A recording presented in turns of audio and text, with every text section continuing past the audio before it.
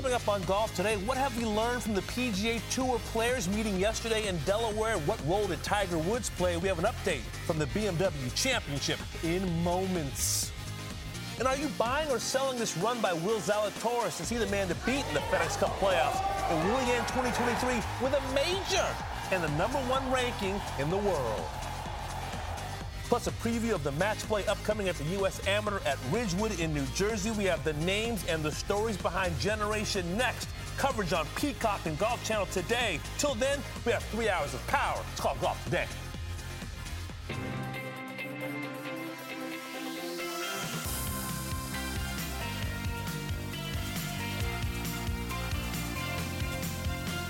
Golf Today, brought to you by PointsBet. Golf Today on a Wednesday. Damon Hack alongside Eamon Lynch of Golf Week magazine. Usually we talk about birdies and bogeys. I've never recalled a time when a meeting carried such weight. And a meeting that no one seems to really want to talk about. I woke up this morning expecting to find lots of news stories out there about who said what happened, what went down. Thank God we've got Kira K. Dixon, who's out there to actually get news on the ground for us, because the players are being very tight-lipped. It's like a meeting of the 5 families. It is. Fascinating time. It's what's been a fascinating year. At this point, nothing will surprise me. Any development that happens as far as professional golf is concerned. No, but the overwhelming sense that this meeting leaves is that while the game is divided at a 30,000-foot view, the players who were in that room last night seem pretty united. And that, if you're Jay Monahan, that's probably what you want to hear. The room where it happened, the room where it happened. In case you missed it, believe it or not, there was a Tiger Woods sighting in Delaware on Tuesday. The 15-time major champ flew up to Wilmington yesterday from Florida to attend this player meeting to discuss the future of the PGA Tour. With more, we welcome in Kira K. Dixon, who is in Wilmington, Delaware. Kira, great to see you. You spoke to a player who was in the meeting. What did he say was discussed? Well, this meeting, Damon, took place yesterday at the Hotel DuPont from 5 to 8:30 p.m. Tiger Woods was, of course, in attendance, along with 22 players total. Now, this was comprised of the 11 players that started the series of discussion at the Adair Manor in Ireland for the JP McManus Pro-Am. And those 11 players decided to bring in 11 additional players that they chose based on world ranking and their overall assets and what they're able to offer the PGA Tour. So Ricky Fowler, as an example, was in the room as well. Now, I asked this player how Jay Monahan feels about these sorts of meetings, and he said Jay is glad that we're able to come together and speak in this way. This is our tour, and we should be advocates of it. Now, when it comes to the takeaways, Damon, there were really 2 main things. One is that the best players in the world should be playing against each other far more often. Right now, between the majors and a few of the elevated events, they're really only seeing each other on a consistent basis 6 to 7 times a year. So for them to only be playing against one another 30% of the time on the PGA Tour, they feel that hurts their product. And they also care a lot about making sure the new faces in golf make it to the PGA Tour faster. The player I talked to said, why do they have to play on the Korn Ferry Tour for a year? Now, those original 11 players felt that there was a ton of great buy-in and positive energy from the new 11 players that joined them in that room. And he said that they felt like they have very actionable steps and solid decisions that were made that they will then bring to PGA Tour executives. Now, this player also told me that when it comes to live players outside of majors that they might qualify for based on their official world golf rankings, he does not see a scenario for him where he would ever tee it up in a professional tour event against a live defector. Wow, ton of great information. Kira, can you tell us about Tiger's role in yesterday's meeting? Well, of course, Damon, for the past 25 years, Tiger's role has very much been focusing on playing golf. And as that has evolved, he's not playing as much golf. He's very much focused on his legacy and lending his very powerful voice at a very important time in the game. And when I talked to one player, he looked around and he said, look at all these build-outs. Tiger Woods built this, and he wants to make sure the place he built continues to be the strongest place on the PGA Tour, and that 50 years from now, they will not be running into challenges like they are running into today. So, Kira, what happens next? That's the million-dollar question, Damon. I think that it's very important that they continue to have these discussions, and you and I will continue to see how it plays out. But it is encouraging to see how passionate these players are about their collective value in what they're able to do for the game of golf and the future of the PGA Tour.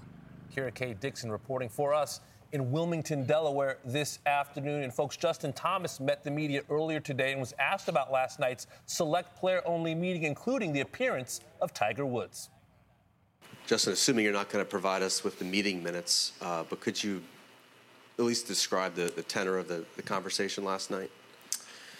Yeah, I mean, I'm not obviously going to talk about very much. I mean, it was a productive meeting. I mean, it's just something that the players who are involved just want the best for the tour and want what's in the best interest. And I think it's just one of those things where we all want what's best for the players, and we're working to do that. Having Tiger in the room and the effort to get here and all that. Yeah, that's huge. And I think if someone like him is passionate about it, that's, no offense to all of us, but that's really all that matters. If he's not behind something, then one, it's probably not a good idea in terms of the betterment of the game, but two, it's just not going to work. I mean, he needs to be behind something, and I think he's been a great kind of leading role in a lot of ways in the game for a lot of us. Tiger could probably join that meeting via Zoom or conference call or what have you. The fact that he made the effort to come, why do you think he did that, and what do you think the impact was? I think he came because it was very important to him. It probably was just not something that he felt was appropriate to do over a Zoom or just to call in. And I think it shows how passionate he is about golf and wanting to improve it and paving the way for the next generation of young players to come out, down the road. Words and thoughts of the two-time PGA Championship winner. This is a fascinating, really unprecedented time in the game. Your thoughts, first of all, on kind of Tiger's appearance and maybe where we do go from here? That's a pretty seismic change in this whole debate, to my mind, Damon, because what we've had so far is, on one side, Greg Norman taking shots at Jay Monahan. Jay Monahan, regardless of whether you think he's a good commissioner or not, is people don't rally around the corporate head of an entity. They just simply don't. Tiger Woods is now the face of the resistance to live golf, along with Rory McIlroy and Justin Thomas and others who have made statements or taken that public mantle in the past. But Tiger Woods has now become the face of the resistance to Greg Norman. And I think that's an enormous change in how this will actually be perceived among fans, because as we know, for 25 years, the Tiger's been in the public eye. He's resisted taking on any role that had any kind of quasi-political element to it all, either within golf or outside of golf. It's never been his thing. And now he's actually taken on this mantle of leadership. He is the elder statesman in the game. He's doing what Arnold Palmer and Jack Nicklaus did in 1994, the last time Greg Norman tried to dismantle the world of professional golf to reshape it for his own ego. Well, I think Tiger's appearance is symbolic and even beyond that. But let's talk about some of the nuts and bolts of the meeting and wanting the best players to play more. In some ways, I think it's an old conversation, Eamon, with new voices. You mentioned 1994 and Greg Norman, so what's the tour do? The World Golf Championships with the other, stakeholders and tours in the game. And I thought they had some great World Golf Championship events and still do. Tiger won 18 of those, by the way. But then you also had some weeks that, let's be honest, were kind of flat. And maybe some of the players didn't want to travel to this part of the world or that part of the world. So it's one thing to say, I want to play against the best players in the world. Then we had the appearance of the FedEx Cup, in the mid-2000s, 2007 it begins. And then, that's because Tiger and Phil really stopped playing the Tour Championship in the mid-2000s. After the major championships, we just didn't see the best players in the world. I think it's one thing to say it, but these, at the end of the day, Eamon, they're independent contractors, and it's hard to say you're going to get Tiger and Rory or Rory and JT. We're guaranteed Yankees, Red Sox every year. You're going to get the Cowboys in Washington or the Giants and the Eagles or the Dodgers and the San Francisco Giants. In golf, it's hard to guarantee and legislate Rory McIlroy versus Jon Rahm on a Sunday. And that's a problem for sponsors as much as it is for Jay Monahan. What's the product that you can guarantee? because they are independent contractors, you can never really guarantee who's going to show up on any given week to play. That's clearly something the players are conscious of as well, particularly the one who spoke to Kira, who pointed out that the top players don't play against each other often enough. Yeah. And, you know, we talked about the World Golf Championships. That was their idea initially of spreading the gospel of golf around the world. That's not what it's about anymore. It's the PR pablum we hear from Liv all the time, but these guys are now talking here about making the best product they can from a PGA Tour standpoint. They're not talking about global golf. They're talking about the world as in the world's best players, because they're all here. And I think they're being opportunistic at this point, which is what they have to be. They have to kind of take ownership to some degree and push the tour in the direction that's going to keep them there. Yes. And that's the key. That's not really within the gift of Jay Monahan. It's within the gift of the players to say, this is what the PGA Tour needs to look like to A, be a good product, and to B, keep us here. And because the PGA Tour is a member-led organisation, you know, the vote of a guy who's never won anything or never sold a ticket counts as much as the vote of a Tiger Woods. That has always been the friction in the PGA Tour, is the lower orders against the elite. And each side thinks the Tour is too skewed to the benefit of the other side. Even Phil Mickelson, you know, back in the day, you know, he's saying, listen, why am I playing in the fall when these players in the 100 to 125 are scooping up FedEx Cup points or Ryder Cup points, as it were, and I want to take December off. I want to take November and October off. So this is, I mean, Ben Hogan back in the day, he was the one who said, you know, we should have a cutoff on players who should get paid. And it was Doug Ford who at first said, you're crazy. And then Doug Ford ended up ultimately agreeing with him. There's always been an argument between the haves and the have-nots. Eamon, I just want to know, since this was a players-only meeting, what the players in this player-run organization will come up with to try to legislate, guarantee fans us see more of the best players in the world together. Because we've talked about it for decades and decades in this game. And there's going to be a difference between what we heard from Kira there in terms of policies versus sentiment. In the policies where they said we want a faster pathway for the new young talents onto the PGA Tour, that they don't have to go to the Corn Ferry Tour, that might get a little bit of political resistance even within the Tour. You're probably talking about a very small number of people. How do you identify the guys who benefit from that? So that's the kind of thing that has to be worked out.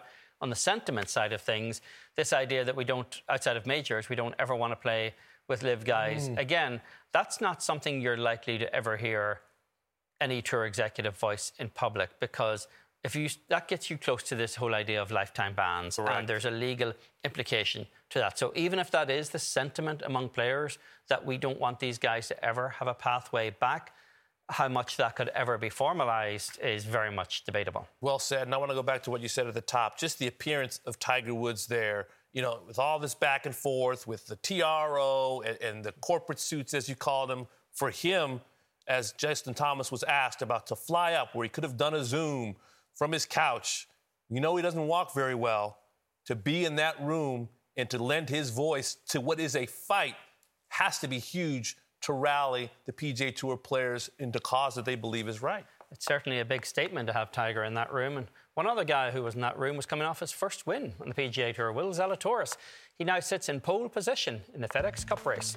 We play a little game of buy or sell, Zalatoris edition. Paige McKenzie, right after the break. Golf Today, brought to you by PointsBet. This season, don't just bet, live your bet life. And Win Grips, the best grips in golf. And by Zexio. Experience light, experience easy. Zexio, experience the difference.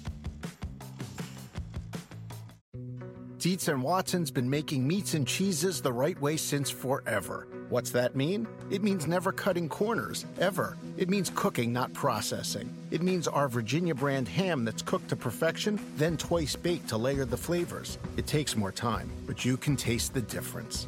We come to work every day to do it the right way, even if it's the hard way. Because if it's not right for us, it's not right for you. Dietz & Watson, it's a family thing since 1939. Reese's Peanut Butter Cups are the greatest, but let me play devil's advocate here. Let's see. So, no, that's a good thing. That's definitely not a problem. Reese's, you did it. You stumped this charming devil. At Bet365, we don't do ordinary. We believe that every sport should be epic. Every basket, every game, every point, every play. From the moments that are legendary to the ones that fly under the radar. Whether it's a three-pointer at the buzzer to tie the game or a player that goes 2 for 2 at the foul line. Whatever the sport, whatever the moment. It's never ordinary at Bet365. 21 plus only. Must be present in Virginia. If you or someone you know has a gambling problem and wants help, call 1-800-GAMBLER. Terms and conditions apply.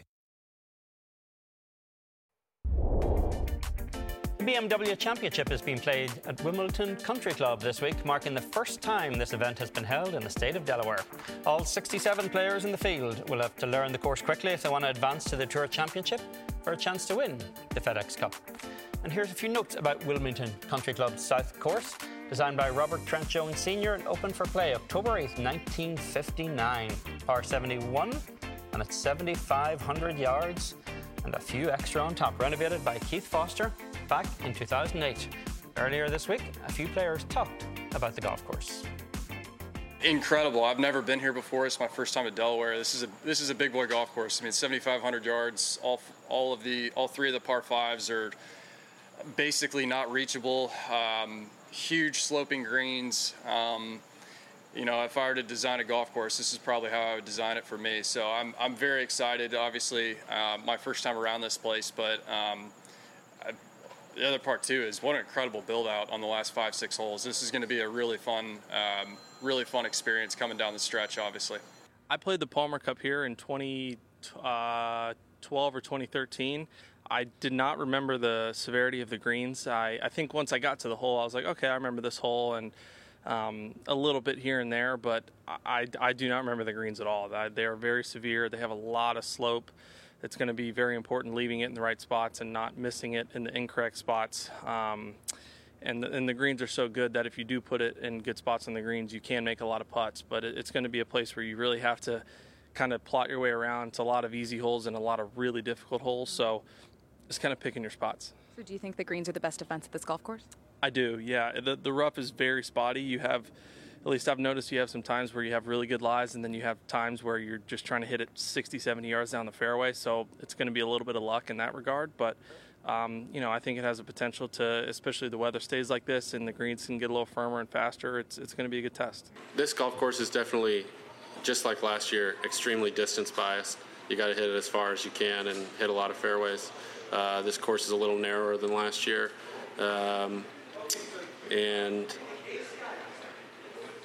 I think most times you see when guys win, they just get hot with a putter, which I did last year. A good recipe is top of the way in driving and top of the way in putting. And so these greens are in really good shape, and if you get the ball on line and read it right, it should go in almost every time. Some pretty cool tee times you'll see. Now we're down to pairings as opposed to groupings. Got Xander and Patrick Cantlay. We're talking about like SoCal Bros, Ryder Cup partners, Zurich champs as well. Sam Burns and Tony Finau, 5 wins between them this season. Justin Thomas, Sung J M, a couple of Honda Classic champs. Rory McIlroy and Sepp Straka, also a couple of Honda Classic champs. And Will Zalatoris, Scotty Scheffler, 5 wins between them. They're 1-2 in the standings. A couple of Texans and good friends. Now, speaking of Zalatoris, why don't we flash back to Sunday? Eamon, FedEx St. Jude Championship, first leg of the playoffs, sun going down, Memphis crowd fired up, third playoff hole. This looked like a little ping pong action right here. How that stayed up, Sepp Straka will never know. You got that, and after that long deliberation, he elected to play the shot from the drop area. Sepp was making a mess. He hit his tee shot in the water, but able to get up and down from this spot. I thought that was pretty cool, pretty sporty. It was pretty clutch from here. This was the putt here. Such a big talking point in the game. Maybe not anymore. First PGA Tour win, 56 start. And you may recall, very emotional afterwards in that interview with our own Rex Hager. But another talking point was just where his ball ended up. So the good folks at FedEx St. Jude Championship had some folks try to hit the shot.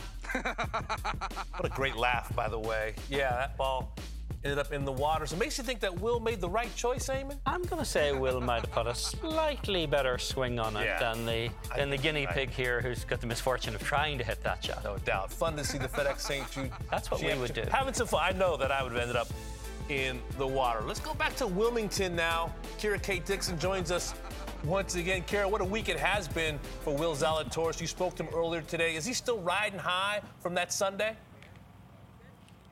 Oh, yeah, he's definitely riding high. He's just so excited that he was finally able to raise a trophy on the PGA Tour last Sunday in Memphis. It was so dramatic, the playoff against Sepp Straka, and when I spoke with him earlier this morning, he described it as a vindicating win.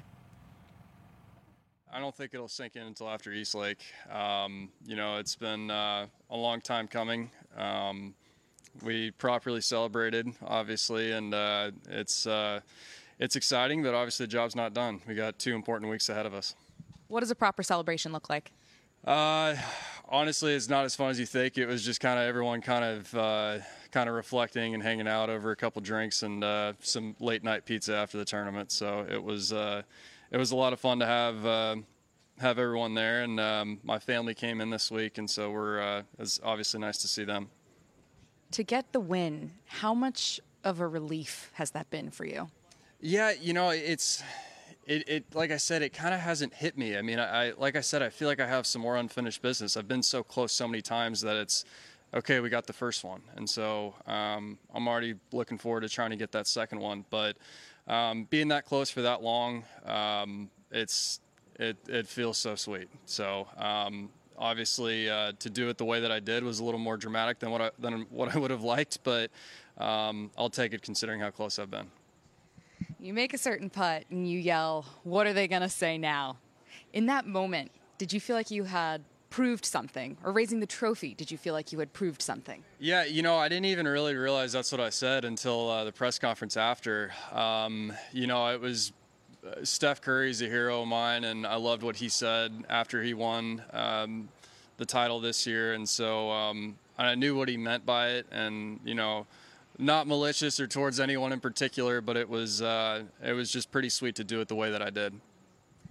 Before we started the interview, you mentioned you're a little bit tired. So how's the body, and how are you going to dig deep to put up another great performance this week? Yeah, I mean, like I said, this is what you work for. I'm going to be playing 5 weeks in a row, and obviously it's nice to get that win. But, like I said, job's not done. So looking forward to teeing off tomorrow and getting right back on the horse, and be pretty fun playing with the guy that I've played with for literally the last 16 years. Well, Damon and Eamon, winning out here on the PGA Tour can be euphoric, but it can also be complicated. Will Zalatoris spent much of the day following his win dealing with fallouts by comments made by a former key member of his team, Scott Fawcett. These comments were made on Twitter and contained some very strong language towards broadcaster Dan Hicks and former Tour pro Brad Faxon. Dan Hicks and Brad Faxon have critiqued parts of Zalatoris' game, but Zalatoris gave me this statement in response to what was said on Twitter, and he said, "Scott Fawcett is not a paid member of my team. I in no way condone or support anything that was said in those tweets. I personally reached out to Dan Hicks and Brad Faxon and echoed that I don't condone what he said. Any interviews he's given have been unauthorized. He has tried to reach out to me, and I have not spoken to him. I'm thankful to him for everything he helped me with and the ups and downs in junior golf, but those statements are not a reflection of my values or me." And Will Zalatoris is looking forward to this week, as he said in the sound that you heard, refocusing on that unfinished business he has in the FedEx Cup playoffs. Always so much drama outside the ropes these days. Kira, thank you so much for that. We will check back in with you a little later in the show. Let's take a look at Will Zalatoris' season in review. 23 starts he's made. A couple of days ago brought him his first win, 3 runner-up finishes, 2 of them in major championships, 9 top 10s, 13 top 25s, and 5 mixed cuts. And it's time to play a little version of Buy or Sell as we welcome in Paige McKenzie. Paige, I want to start with you on buying or selling. Will Zalatoris wins a major championship in 2023? Okay, I have to qualify this. I have been on the Will Zalatoris train since 2020. I remember asking our producer at the time, Tim Killian, can I have 2 minutes to carve out to give some information on this guy on the Korn Ferry Tour that has been lighting it up recently? So I have followed Will. I am a huge fan of everything Zalatoris has done over the last couple of years, but I'm unfortunately going to sell this one. There's a few more players that I'm looking at for the 2023 major season that I think might pick off majors before Will Zalatoris. So unfortunately, I'm going to sell this one. Wow. Well, Damien, you're going to have to be the tiebreaker here because I'm buying this one. You know, he's been second in 3 of the 7 majors that he's played. He's obviously tremendous, and he's not intimidated or cowed at all in these big events. So you're going to have to be the tiebreaker on this one. I'm actually buying this. His record's too good. He could have a sleeve of major championship victories right now. It's not like he wobbled down the stretch. He went out and made that par putt on the 72nd hole, thought he made the putt on the 72nd at Brookline, got into that playoff with Justin Thomas at Southern Hills. Listen, he plays his best on the most difficult golf courses that the best players in the world play every year. This is not an accident. This is a trend. I think now that he has a win on another big stage in the playoffs, a major championship is next. He calls himself, Paige, a major championship specialist, and he's going to prove why in 2023. His game is certainly suited for majors, but I will argue the point that he did wobble coming in. Yes, he made those great putts, but we're also talking about a bogey putt after he hit it in the water, and we're talking about a par save after he blew his drive way right. He hit 2 fairways in his last, 14 holes. So it wasn't as steady coming in, so I will argue that point. But I agree that his game is absolutely built for major championships, and he's already proved that. It's never pretty. I mean, winning majors is hard work, I'll tell you. Winning is hard. I know. Winning is hard. It's hard. Well, how about this? Let me try this. Will Zalatoris will reach world number 1 at some point next year. Paige, you buying or selling? I'm going to sell that as well. I know that we've got some really talented players at the top right now. You see Rory trending. You also see Scottie Scheffler with a good, strong hold. I also am going to throw Jon Rahm back in the hat. I feel like it's been a bit of an off year, but not based on ball striking. So I think if he continues to do what he's done from tee to green, that Jon Rahm will be back in the mix come next year as well. I'm with Paige on this one here. When you look at that list of names right there, there's so much quality that Will Zalatoris would have to get by, and all of them aren't going to sit in neutral for a year either. And we saw on his season in review statistics that he's missed 5 cuts this year.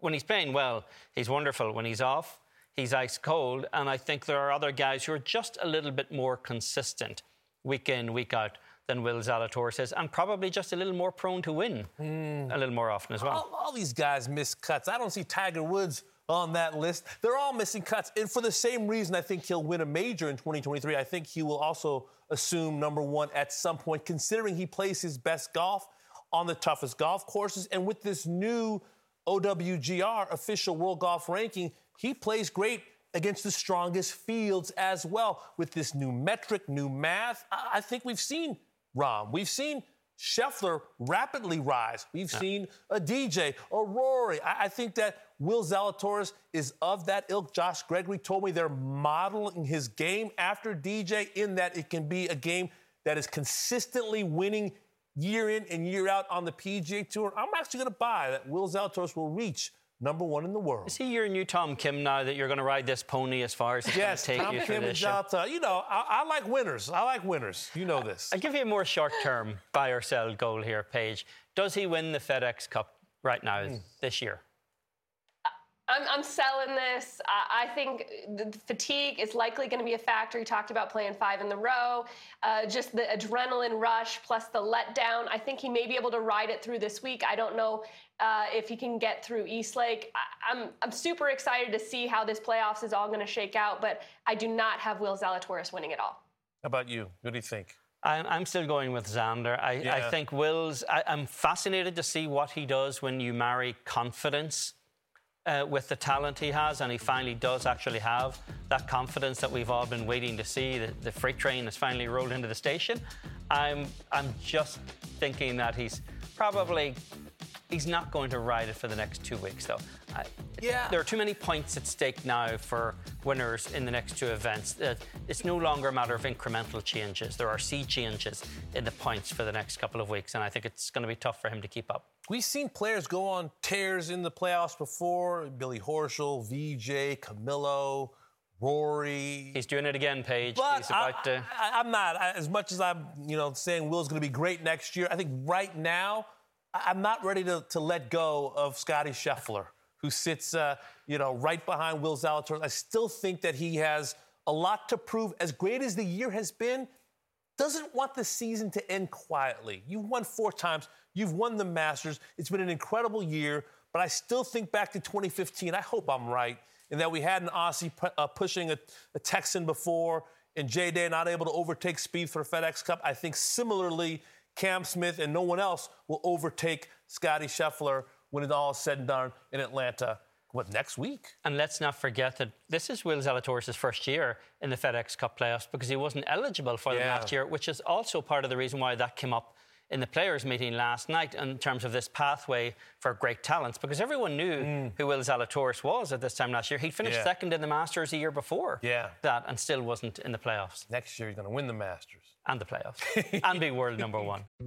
Dietz & Watson's been making meats and cheeses the right way since forever. What's that mean? It means never cutting corners, ever. It means cooking, not processing. It means our Virginia brand ham that's cooked to perfection, then twice baked to layer the flavors. It takes more time, but you can taste the difference. We come to work every day to do it the right way, even if it's the hard way. Because if it's not right for us, it's not right for you. Dietz & Watson, it's a family thing since 1939. Reese's Peanut Butter Cups are the greatest, but let me play devil's advocate here. Let's see. So, no, that's a good thing. That's definitely not a problem. Reese's, you did it. You stumped this charming devil. At Bet365, we don't do ordinary. We believe that every sport should be epic. Every goal, every game, every point, every play. From the moments that are legendary to the ones that fly under the radar. Whether it's a game-winning goal in the final seconds of overtime or a shot on the goal in the first period. Whatever the sport, whatever the moment. It's never ordinary at Bet365. 21 plus only. Must be present in Virginia. If you or someone you know has a gambling problem and wants help, call 1-800-GAMBLER. Terms and conditions apply. Rory McIlroy was at the closed-door player meeting last night. He's about to speak with the media, and we'll be there to find out if he gives up any details of what was said. And LPGA Tour veteran Angela Stanford will join us with some news from the site of her most recent win in her home state of Texas. And 2 great repositories of golf history will come together as Rich Lerner takes a tour of the USGA Museum. Golf Today continues now.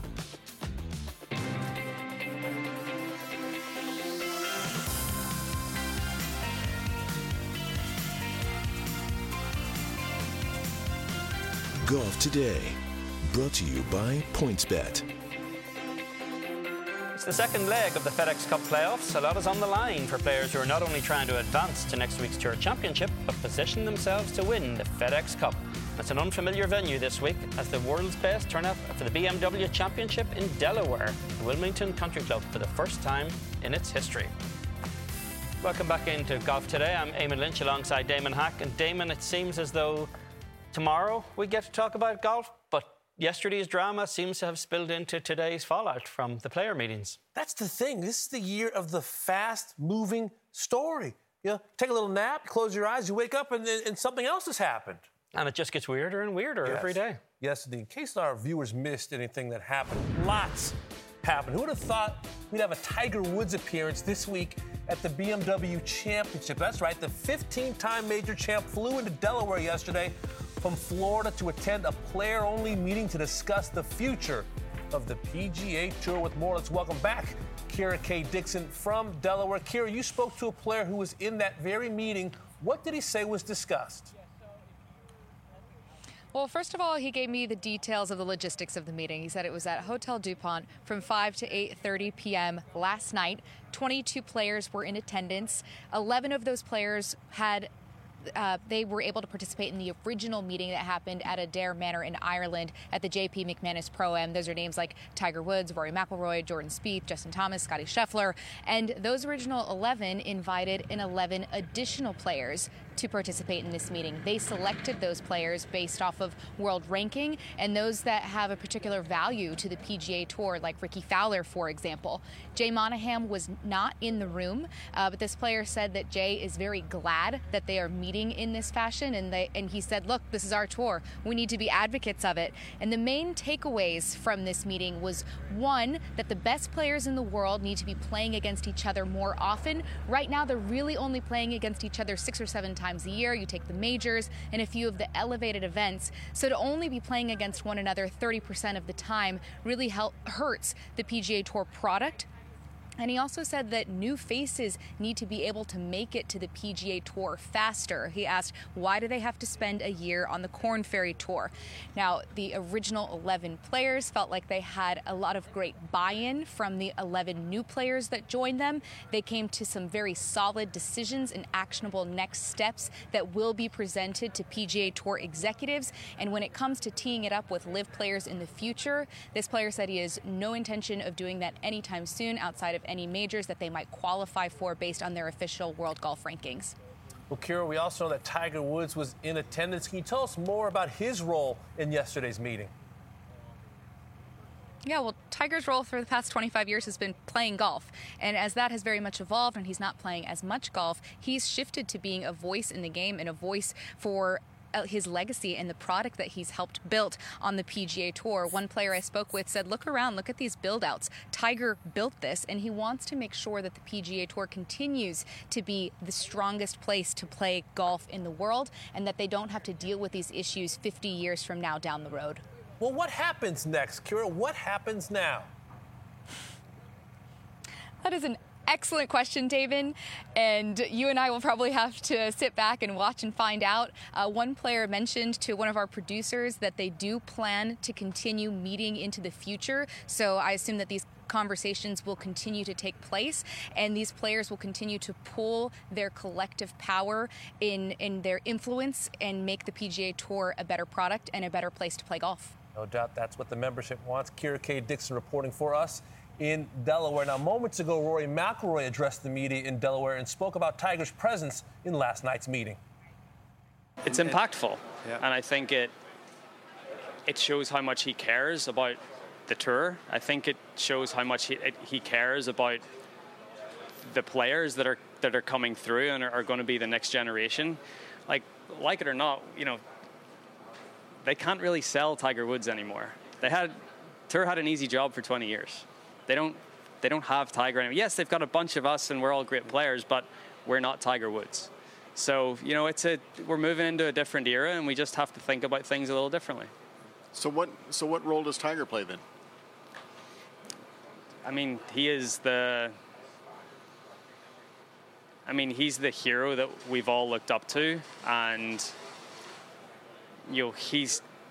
his voice carries further than anyone else's in the game of golf, and his role is navigating us to a place where we all think we should be.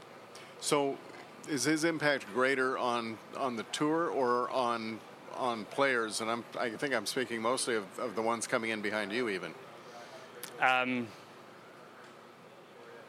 It's both. I think he's carried the tour for a long, long time. I think we, as players that were his contemporaries that are a little older than me, but even the guys that are coming behind, we've all benefited from that. Mm-hmm. But as I said, how can we keep benefiting from that going forward? Okay. Did Tiger take like a leadership position, or was he just one of the guys talking when you guys all met? I mean, I think it's pretty apparent that whenever we all get in the room, there's an alpha in there, and it's not me. Are you surprised at all that he's taken this on? No. He cares a lot. Yeah. He cares a lot. Right. Thanks, Rory. Rory, sports fans tend to be an impatient bunch. Were there actionable steps potentially taken from what you guys discussed for 3+ hours last night? that's what we're working through, right? What's the short term? What's the medium term? What's the long term? And that's something that we have to figure out. Fascinating. And you thought the Tiger-Phil rivalry was a thing of the past. Phil Mickelson actively recruiting players to LIV Golf. Here's Tiger Woods coming to the aid, the defense of the PGA Tour. And Rory McIlroy saying not surprised that Tiger would lend his voice to this fight. Are you? Not at all. And I think it was interesting what you saw there was a guy who, almost by default, because Tiger was recovering from his injuries for most of the last year and a half, Rory McIlroy was the guy who was sent out there to take the leadership position among players as to why LIV is bad for the PGA Tour, bad for global golf. And sometimes that was a lonely fight. He had out there, he was kind of ploughing a lonely furrow for a long time. It was interesting to see how quickly he stepped back and said, there's an alpha in the room, it's not me. Yeah. And, he said Tiger's voice carries further than anyone else's. He said Tiger will navigate us to the place that we want to be. And this, to me, is a really interesting change in the messaging, and it'll be interesting to see what the public perception change of this is, because this is now Tiger Woods stepping into the breach and saying, this is a tour I helped build, this is where my legacy exists. I set the standard you're all going to be judged against, and I'm going to defend it. Yeah. And it's so unusual, knowing what we've seen of Tiger for the last quarter century. It's not his normal role, is to step into something that is outside of the ropes. Right. He's avoided it his entire career, but he obviously realizes that this is an existential threat to the PGA Tour and to the kind of ecosystem that exists in golf. And he's willing to step into that fight. Yeah. In the last part of that quarter century where we've watched and covered Tiger Woods, he has taken on this avuncular role to Justin Thomas and to Rory and to Tony Finau. They look to him not just as an oracle, but as a wise elder and as an uncle. And he's clearly invested in the future of the PGA Tour. And there was thoughts, well, he was such an individual. He was such an assassin inside the ropes that it's hard to picture him in this role when you think about the 82 wins and the 15 majors. But when you look at him now, laughing with these young players and talking trash and mixing it up. Phil Mickelson's reputation was and public image was for so years, while Tiger was considered the steely competitor. And now we seem to have something of a role reversal in there. And it's really interesting to watch who Tiger brings with him. Yeah, I mean, we've heard for a long time that, Ricky Fowler's out the door. That's been just simply one of the rumours that has gone around endlessly, peddled by LIV Golf itself, that Ricky was destined to head out there. And Ricky has been non-committal for quite some time in his public comments. But it will not have been reassuring at all for Greg Norman to look at that video yesterday and see Ricky Fowler getting off Tiger's jet, getting into the passenger seat as Tiger drove them to that meeting, because that is a pretty strong signal, and the strongest signal we've had yet, that where Ricky Fowler's kind of loyalties lie at this moment. As Tiger Woods stood on the shoulders of Jack and Arnie before him, those players know, as Will Zalatoris said earlier, you look at the build-out of this place, these players know that the FedEx Cup playoffs are because of Tiger Woods, that the PGA Tour, the modern PGA Tour, with elevated purses in the best competition, is because of Tiger Woods. And when he walks into that room, all those players grew up watching him. And if not, they saw him on YouTube. They know they're chasing the specter of his greatness. And when they have him in the flesh, it can't help but move them and really kind of reach them, kind of in the soul. Yeah, well, they're competing for money that Tiger Woods put out there. Yes. The money came from Tiger. You go to the other side, you're competing for money that Mohammed bin Salman puts out there. Yeah. It's not really an athletic comparison here at all. Well, speaking of competing, 67 players in this field in Delaware this week. 67 will begin round one on Thursday. So you see, it's pairings now as opposed to groupings. Xander and Patrick Cantlay, great friends. Sam Burns, Tony Finau, 5 wins between them this season. JT, Sungjae Im, Rory, we just heard from him. We're going to hear from him again, by the way. Sepp Straka, part of the picture in Memphis. Will Zalatoris and Scotty Scheffler, both out front in the FedEx Cup standings. Now, speaking of Rory, let's flash back to July. 4-time major champ came so close to adding another major to his name. Entered the final round share of the lead. And while birdies were being made left and right, Rory shot a disappointing 2 under 70 in the final round, falling 2 shots behind Cameron Smith. Now, Rory made his first start since the Open last week in Memphis, and before the first round admitted to taking some time away from golf. Sort of stayed in the UK for a couple of weeks after the Open, spent 2 weeks down around the London area, which was really nice. Completely just got away from golf. I took 2 weeks off, didn't touch a club, didn't see the inside of a gym, probably didn't eat a vegetable. Sort of just 2 weeks of sort of vacation, and then I was back in Florida last week and getting back into it. And yeah, just sort of trying to get myself ready and prepared for the 3 weeks coming up. So it was nice to take that little break, and felt like I needed it, and feel refreshed and ready to go for the playoffs. Even out of the first cut. Well, some of the rust from that break showed last week as Rory failed to make the cut in Memphis. 7 bogeys over 2 rounds doomed him, and he missed the cut by just 1 stroke. And it was only the second missed cut this season for the world number 3. But that hasn't affected the odds at all. Let's take a look at this week's odds powered by PointsBet. Despite the missed cut, Rory enters this week as the favourite to win the BMW Championship. Well, Paige McKenzie is back to answer this question. Disappointing season for Rory McIlroy? I would say that it has been a season with disappointments, but I don't think it's a disappointing season at all. When you consider he knocked off 2 wins, he put himself in position in all of the majors, top 10 in all of the majors. 3 of those were top 5s, where he very much was in the conversation to try to get another one of them. Yes, they had disappointments within them, but I don't think it's a disappointing season. In fact, I think you could look at his season and find a really big, glaring, bright spot, and that was his putter. For a player that's been known for the strength of his driver throughout his career, this year was a career year for his putter. When you look at the strokes gained over the last several seasons, you can see he's spent more time outside the top 100 in his career than he has inside the top 50. Back in 2017, you can see 159. Improved to 97th. His best season up until this point was the 2019 season, where he did, I will say, win the FedEx Cup, then dropped back outside the top 100.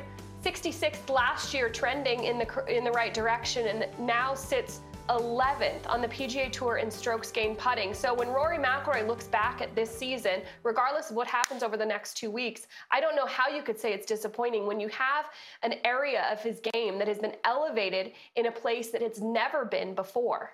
Great stuff from Paige McKenzie, as always. And I'm in agreement. Shot 62 in the 3rd round of the CJ Cup and won. Shot 62 in the final round. Canada, finding his voice in this PGA Tour live fight. Not to mention, Paige, we talked to Rory at Brookline, very happy as a dad and on all of that. So I think overall 2022, he'll look back as a good year. All right, folks, you can watch first round coverage, by the way, 3 p.m. Eastern time. New golf course for these players. Wilmington Country Club, the South Course. 3 p.m. Eastern, first round coverage right here on Golf Channel. All right, folks, back in 2020, Angela Stanford won her 7th LPGA event at the Volunteers of America Classic, but the event getting a slight makeover this year. We'll tell you how and be joined by Angela herself after the break.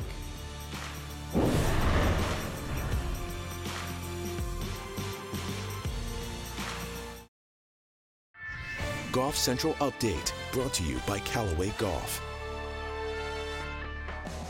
On Sunday, 22-year-old Maya Stark won the ISPS Honda World Invitational for her first win on the LPGA Tour.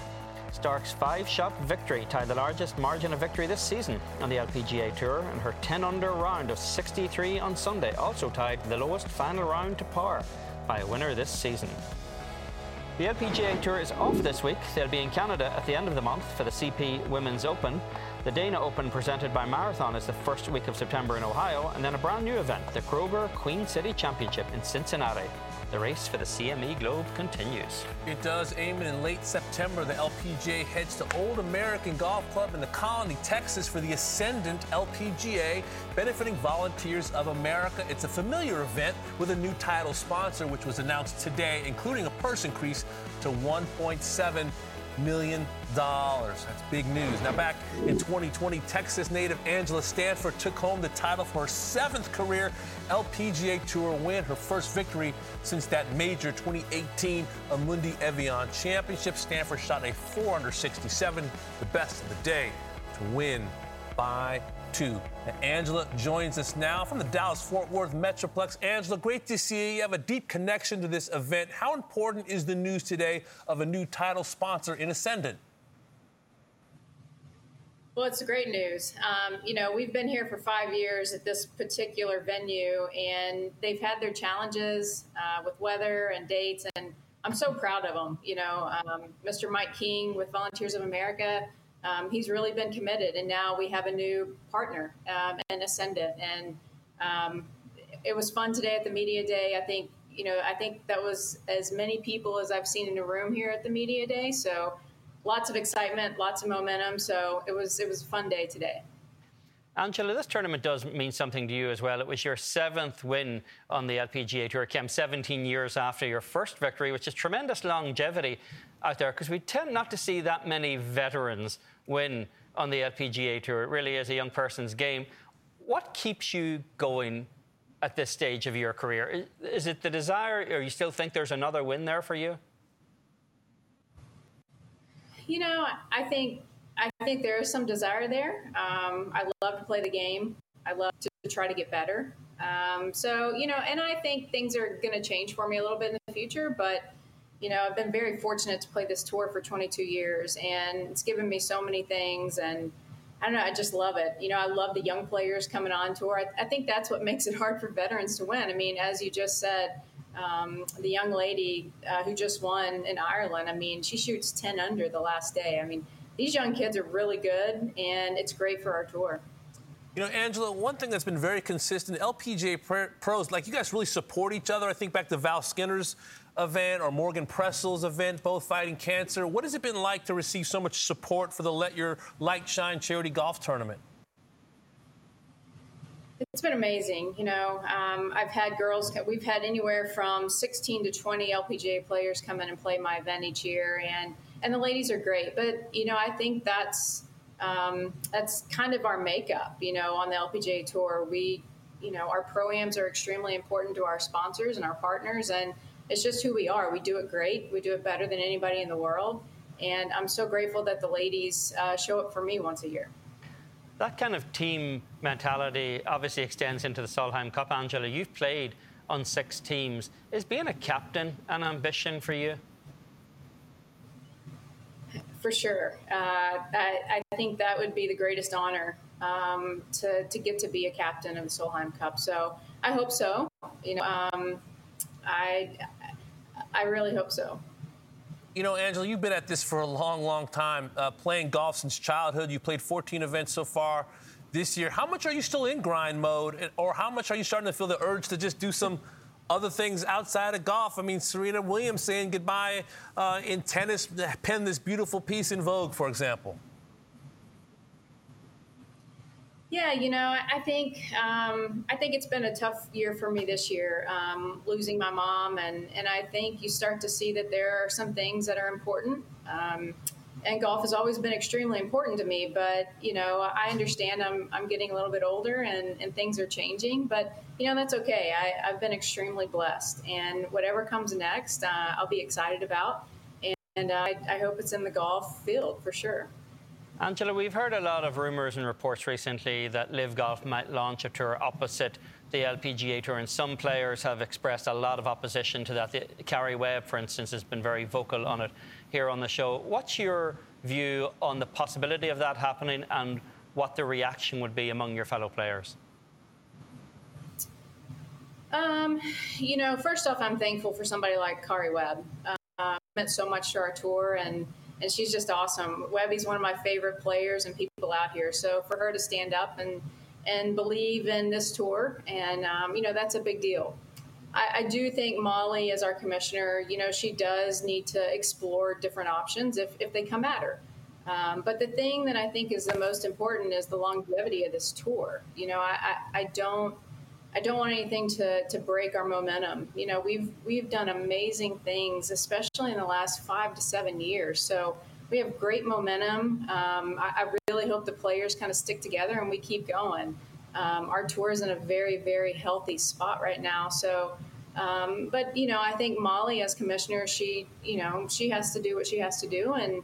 But I think as players, we need to understand that we've come a long way, especially, like I said, in the last 5 to 7 years. But even 10 years ago, this tour was very close to going away. And Mike Whan put us back on the map, really. So, and I've seen all of it since 2001. So I hope the players understand that we've come a long way and we still have a ways to go. Angela, are you concerned at all with the turbulence in the men's game? For example, the lawsuits, the Twitter back and forth. So how much are you paying attention to it, or are you kind of staying in your own lane, as it were? I think you have to pay attention. You have to kind of watch. I'm fascinated by it. I can feel that the PGA Tour loyalists have, like JT and McIlroy and all those that are in Spieth that are trying to stand up for the tour. I would feel the same way. I love my tour and I love the life it's given me. So, and I want my tour to be around for the next generation of women to have the same opportunities. So I totally get their frustrations and all the distractions that are coming with that. It has to be really hard. Angela, we just saw the highlights of Maya Stark winning on the LPGA Tour at the weekend. And at the risk of making all of us feel old here, you turned professional in the year Maya Stark was born. What advice would you give to somebody? What do you wish you'd known at Maya Stark's age that you know now heading through your career? It's hard because I think when you're young, it's probably good to be naive. It's probably good to not know, all the things that I feel like I know now, older, later in my career. I would just tell them to keep chasing it. I think that's the one thing that I think I've been out here so long is because I've loved the chase. And I hope all these young players chase it for as long as they can and enjoy it. Well, it doesn't last forever. That's what they need to know. It doesn't. And you chased that major seemingly forever, Angela. I want to ask you, 4 years later, how much did winning Evian, if at all, change your life? It changed it tremendously. I did chase it for a long time, but now looking back, I wouldn't have it any other way. It's been the greatest blessing that now at this stage of my career, I have some options that I wouldn't have had if I wouldn't have won that major. So timing is everything. And I feel very fortunate to have won that tournament and the things that it's allowed me to do later in my career. Well, Angela, it's always great to catch up with you. You are a fount of knowledge. We appreciate your time and hope to catch up with you soon. Thank you so much for having me. Love talking to you guys. After 23 events on the regular Korn Ferry Tour season, the top 25 players earned PGA Tour cards for the 22-23 season, which begins at next month's Fortinet Championship in California. Worth noting that all 25 players who entered the regular season finale stayed inside that golden 25 and held on to their spots. And here are the 25 guys who made their tour cards for next year. Carl Yuan topped the list at number 1 on the eligibility points standing. Brandon Matthews in there at number 10, former guest on this show. It's a good mix of veterans and young faces. There's Ben An at number 13. He's heading back to the PGA Tour, as is a former winner at 19, Michael Kim. And rounding out the list, the top 25, Anders Albertson, and the unlucky guy who finished just one spot out of the card will try again in the finals, Brandon Harkins. No doubt. Now, this week, the tour moves to Idaho for the Albertsons Boise Open. Always birdies available, usually. This is the first event of the Korn Ferry Tour Finals, featuring players ranked 1 through 75 in the Korn Ferry Tour regular season standings and players 126 to 200 on the PGA Tour's FedEx Cup eligibility list. Now, look at some of the notables. You mentioned Brandon Harkins, oh so close to getting it done in the regular season. Akshay Bhatia, who turned pro so young. Joe Bramlett, Stanford alum. Kevin Chappell, UCLA. Harry Higgs had that great run, by the way, you recall, the PGA Championship at Kiowa. Minwoo Lee, brother of Min Ji Lee. So why don't we kind of take our pick? You can do it at home as well. Expected to finish inside that 25, that all-important number. It's so tempting to pick Pearson Coody, the kid who won in his second start on the Corn Ferry Tour, but then he missed the cut in 3 of his last 4 tournaments out there, and that's really kind of what hobbled him from getting his card around. I'm going to go with a guy who wasn't even on that list of notables, Chris Nagle, the king of the Monday Q. Yes. We had Chris on the show a couple of weeks ago. He's Monday qualified. I think it was 4 straight events or 5 straight events he qualified in on the PGA Tour during the month of July. And he finished tied 16th. The John Deere was his best finish among those because, when you've expended a lot of energy on Monday, it's pretty tough to regroup and start to play against the world's best by Thursday. But to me, he's the real, as like I said to Jay Croucher earlier, I'm a sucker for a Cinderella story. Yeah. And I can't imagine there'd be a better one than Chris Nagle. He's only had 6 starts on the Corn Ferry Tour this year, 5 starts on the PGA Tour, and he earned every one of them. I know there's questions about, how quickly some of these players will rise to the PGA Tour, and that was a talking point in last night's meeting. I think this tour and these finals are very important. I love these stories, and you said it beautifully, that it's a mix of young players and veterans looking for another bite of the apple. And I think it's an important part, in my mind, of the professional golf ecosystem. I also love the stories of families. That's why I'm going with Min Woo Lee, someone who won the Genesis Scottish Open back in 2021. I think he's got a little inspiration now? I think he does. Minjee Lee tearing it up on the LPGA. Minwoo's been a little inconsistent this season. He's played very well in the major championships. T21, for example, at the Open. T27 at the U.S. Open. T14 at the Masters. So he's got a little bit of big game hunter in him, and I think he's going to be one of those guys to emerge and get inside that top 25. I've talked to some guys who've hit balls next to him on the range at PGA Tour events, and they do think there's a special talent in there. Of course, it's just not easy to actually capitalise on that at this stage in his career and make that next leap. Yeah, it was fun to watch because he was at the Masters and Minjee Lee was outside the ropes watching Min Woo Lee. And I thought that was pretty cool. And it's like, hey, we see siblings throughout sports for time immemorial push each other, be motivated by one another. I would have to think with his talent and great swing, and even beyond that, I think he's a player who's proven to be a winner on the DP World Tour, going to find a way to get it done and get that card. Next year's Cordes, perhaps? You've seen it happen before. Why not? The Williams sisters, perhaps? We've seen Lanny Watkins and brother Bobby. Yeah, we've seen it happen. We've seen it happen before. And certainly Minjee Lee set a bar that's a pretty high one for her brother to aim at.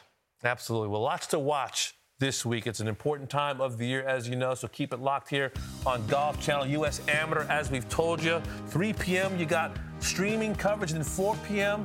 right here on Golf Channel. So Peacock you can do, Golf Channel you can do. You got the Czech Masters starts tomorrow, BMW Championship tomorrow, Albertsons Boise Open tomorrow.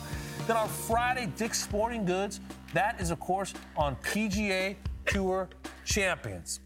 And then next week, we want you to watch Golf Channel as well, because Billy Andrade going to be honored as the recipient of the 2022 Payne Stewart Award presented by Southern Company on Golf Channel Tuesday, August 23rd at 7 p.m. Eastern Time. And 64 amateurs are looking to join the elite company of Bobby Jones, Jack Nicklaus, Arnold Palmer, and Tiger Woods by winning the U.S. Amateur Match Play underway. And after the break, we get a preview from Rich Lerner and John Cook.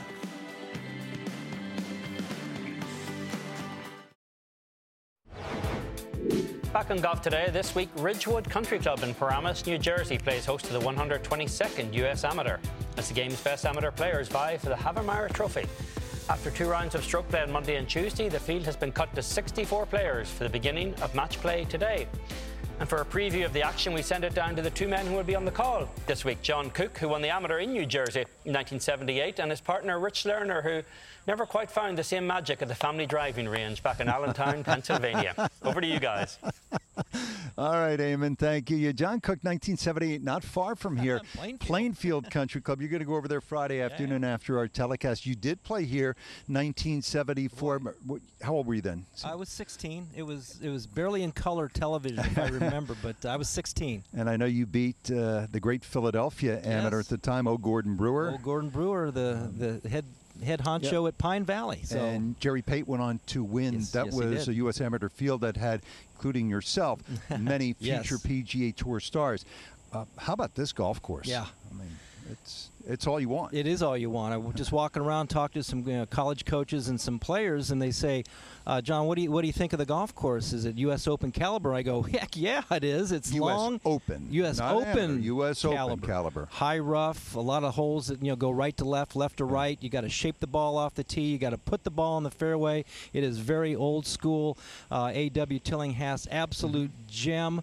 The one thing that's interesting in match play, usually your birdies are going to win holes. There's going to be a lot of pars winning holes out here at Ridgewood, just because there's a 4 through 11 are all the golf hole you want, and pars are going to win some of those holes. You take advantage of some of the other ones, but pars are going to win holes. Yeah, they're saying around here that pars are your pal, fairways are your friends here at Ridgewood. Some matches we're looking forward to this afternoon. I want to start with the NCAA individual champion out of Vanderbilt, Gordon Sargent, against his old high school teammate from Birmingham, Alabama, Ford Clegg, who plays at Mississippi State. You did have a chance. You were on the call at the NC2As. What'd you come away with after having seen Sargent? Gordon Sargent, wonderful freshman year at Vanderbilt, walked away with the NCAA individual title.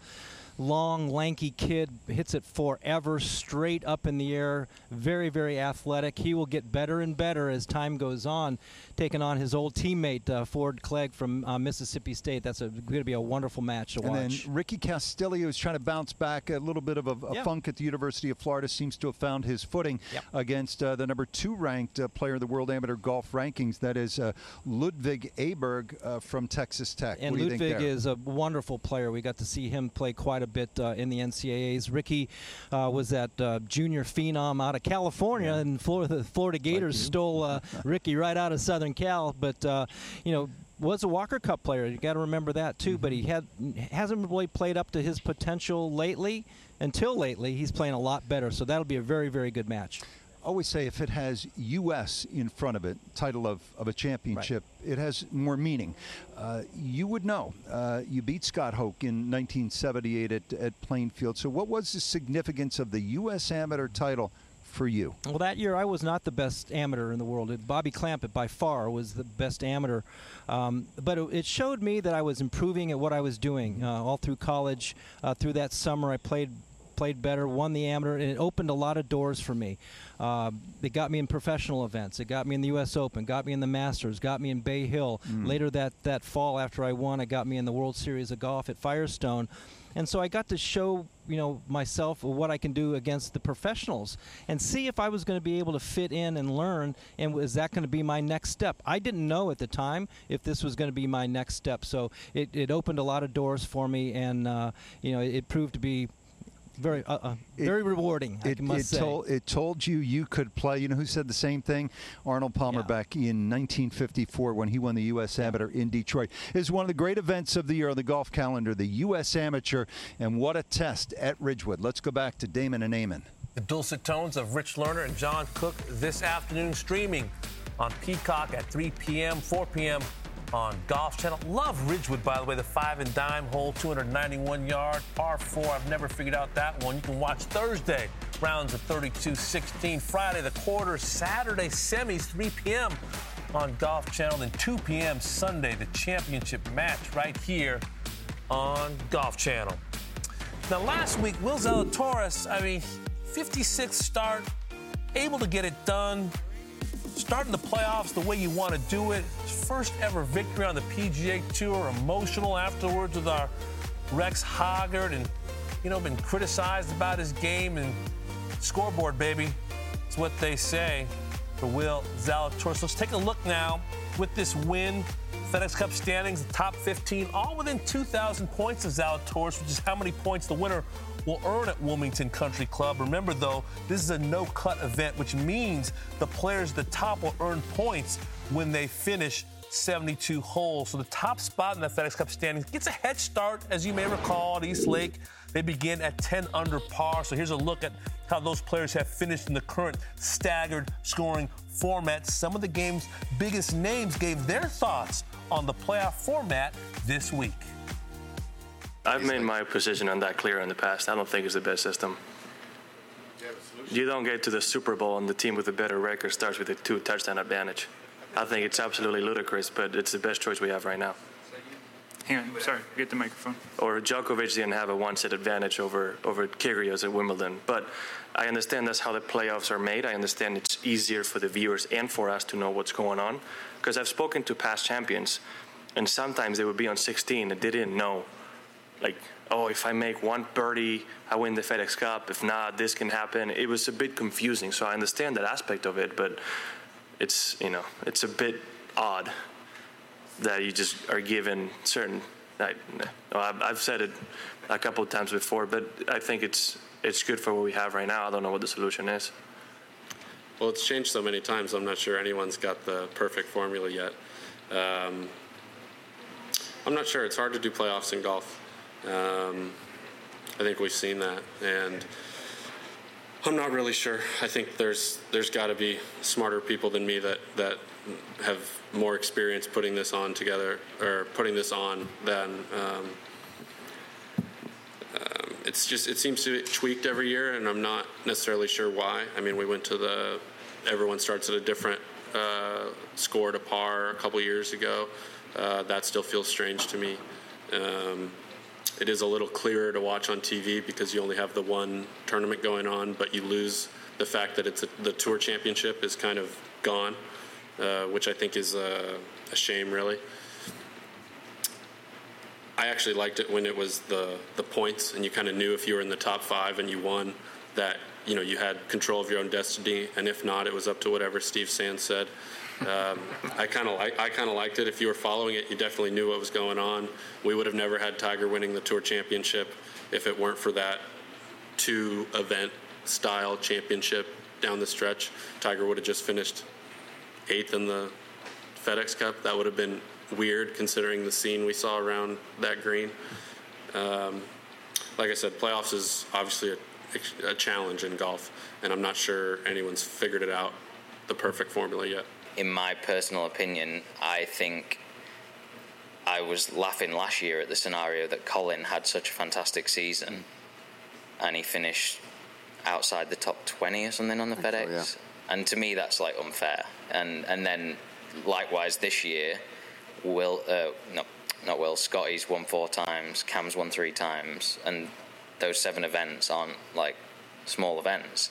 They're some of the best events in the world. And they're behind Will now. And again, not taking it away from Will, but I just think it's a bit too much. Like those, in my opinion, those two should be kind of running away with it, and it's kind of a 2-horse race. And now there's more people in the mix, which I get. That's the whole point. The playoffs, it's exciting, but as a player, when you've worked hard all season to then not be rewarded for the whole season performance, it's a tough one. Is that fair, do you think, based on the way they reset and it's one big tournament at the end, that if you just have your worst week of the year, it's costing you a lot of money? No, I don't think it's fair. No, I don't think it's fair. But life isn't fair. So, But, no, I think listen, I get why it's been done. It's done to make it more exciting, throw people in the mix a little bit more.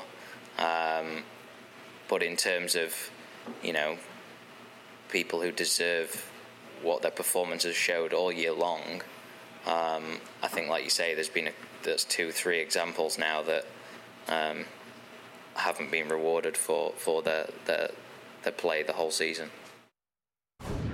Time now for Fair or Foul with Paige McKenzie. So, Paige, we heard Fitzpatrick said unfair. Strange, says Patrick Cantlay. Ludicrous, says John Rahm. I don't think he was talking about the rap group, What in the World is in that bag, what you got in that bag. Are the players being fair or foul in their comments about the playoffs? I think they're being fair. I just think that we're in a weird place where it is a season-long race, but it's not truly playoffs. I think a lot of people are still in their mind expecting it to be reflective of the entire season, and that's not what playoffs often do.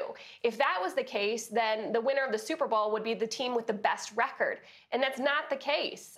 You can have an okay season and end up winning the Super Bowl, and I think that's where players need to figure out whether they truly want a season-long race or they're okay with a playoff system, because I don't think they're the same thing. What do you think, Eamon? Because, I love the point by Rahm. Djokovic doesn't get an extra game over Kyrgios in the Wimbledon final. Yeah, I think Paige hits on the key point here is where is the line between the regular season and the postseason? Because in every other sport, we're accustomed to this idea that the regular season, other than maybe a home field advantage in the first game, doesn't really give you anything. In the postseason, it doesn't count for anything. But the Tour hasn't really made that demarcation very clear, because the season that you had still counts in the playoffs in terms of points accumulated. Right. These events just count a little more. So we have a situation where Will Zalatoris, who wins the first playoff event for his only win, vaults over Scottie Scheffler, who's got 4. And it starts to feel with fans, and certainly when you get to Eastlake and they've got the staggered scoring system, it starts to feel like a little thumb on the scale. A little bit too much. And I've argued that there's a danger of cheapening the victory by having that staggered scoring system a little bit. I'd rather see something like as we'll see next year, when 70 guys make the playoffs instead of 125, that only the top 50 finishers in that tournament, regardless of any points tallies before, if you finish in the top 50 in the FedEx St. Jude next year, you get to the BMW. If you finish in the top 30 in that field, you make it to Eastlake, and you kind of fight for your life every week. I just think this inability to denote where the regular season impact ends and where the postseason begins is a little too confusing. I mean, Patrick Cantlay won the thing last year, and he's not comfortable with it. John Rahm has contended, won in the playoffs, not comfortable with it. And I wonder, Paige, I look at other sports, whether it's a bye week for the team that goes 14-2, they get to rest, for example. I just have a problem when Xander Schauffele, if you look at the OWGR, is awarded a win, and the points for a win, even though Dustin Johnson won the FedEx Cup. Yeah, certainly. I think the staggered start in the world ranking, there's some conflict there, because having the lowest 72-hole total and winning a golf tournament are very different in that scenario, pressure-wise. But I would also suggest that the paradigm that we're looking at this through, the lens that we're looking at through in, are a baseball, a basketball, a football, where it is a head-to-head sport. I think it would be more beneficial if we're going to compare golf playoff system to what NASCAR does. And I'm not a NASCAR aficionado. I'm not super familiar with what they do, but they also do have a regular season point system that carries over to playoff point system. So I think that might be a better comparison for those of us that are still grappling with what's the best way forward, is maybe compare to a sport that's more less head-to-head and versus the field. It's a great point you make, Paige, and the inspiration for the FedEx Cup originally was the NASCAR race. I remember I was reading old Tim Fincham transcripts this morning. Paige, thanks for your contributions throughout this show. We appreciate it. We'll speak to you soon. Sounds good. Thanks, guys. Well, we're getting closer to the start of the BMW Championship, while the drama outside the ropes just has no end. Ryan Lavner will join us to discuss both when we return.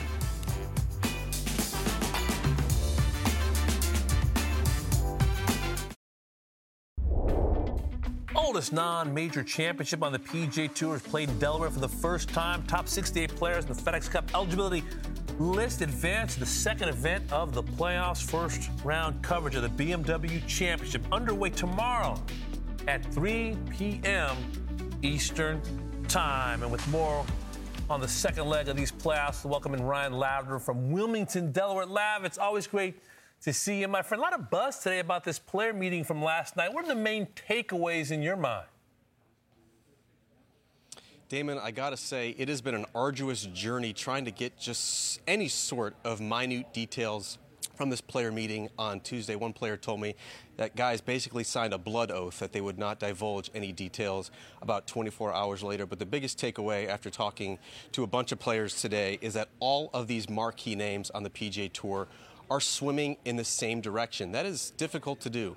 These players are selfish by nature as competitive golfers. You also have an environment now in which you could have other ambitions and other opportunities that you wanted to pursue. And so it wasn't lost on anyone that they're all trying now to kind of put aside their personal responsibilities and really just try and better the tour. Was this overdue? That's kind of been one of the criticisms, that these top players had not gathered before. You obviously had the meeting at Adair Manor, 11 of them last month. Now you had 22 players who gathered here in Wilmington to have this meeting. Was it overdue? Potentially, but now they have a strong core of PGA Tour supporters who are making actionable steps to make a difference for the PGA Tour. Ryan, you talked about how unusual it is to get PGA Tour golfers all swimming in the one direction and singing from the same hymn sheet. How much of an impact did Tiger Woods' presence have on creating that kind of dynamic? Every player I talked to today, Eamon, said that it was enormous. It was the biggest difference in why this meeting felt different than the one that potentially was at Dare Manor with a smaller group of players, even though Tiger was there as well. He easily could have done this over Zoom at home in his house in South Florida, but decided to jet up to Delaware along with Ricky Fowler, even though they were not playing in this tournament. Justin Thomas said it showed just how important it was for Tiger. Will Zalatoris called him the most important voice in sports, not just golf, and Rory called him the undisputed alpha who was in the room last evening. And so if Tiger Woods wants something to get done, it's very likely to do so. These PGA Tour players having his support, having Tiger's blessing, having Tiger's direction was critical to moving forward with the betterment of the PGA Tour. All right, Lav, from a Stanford alum to a Cal Berkeley alum, Collin Morikawa is still winless this season. Where is he with his game?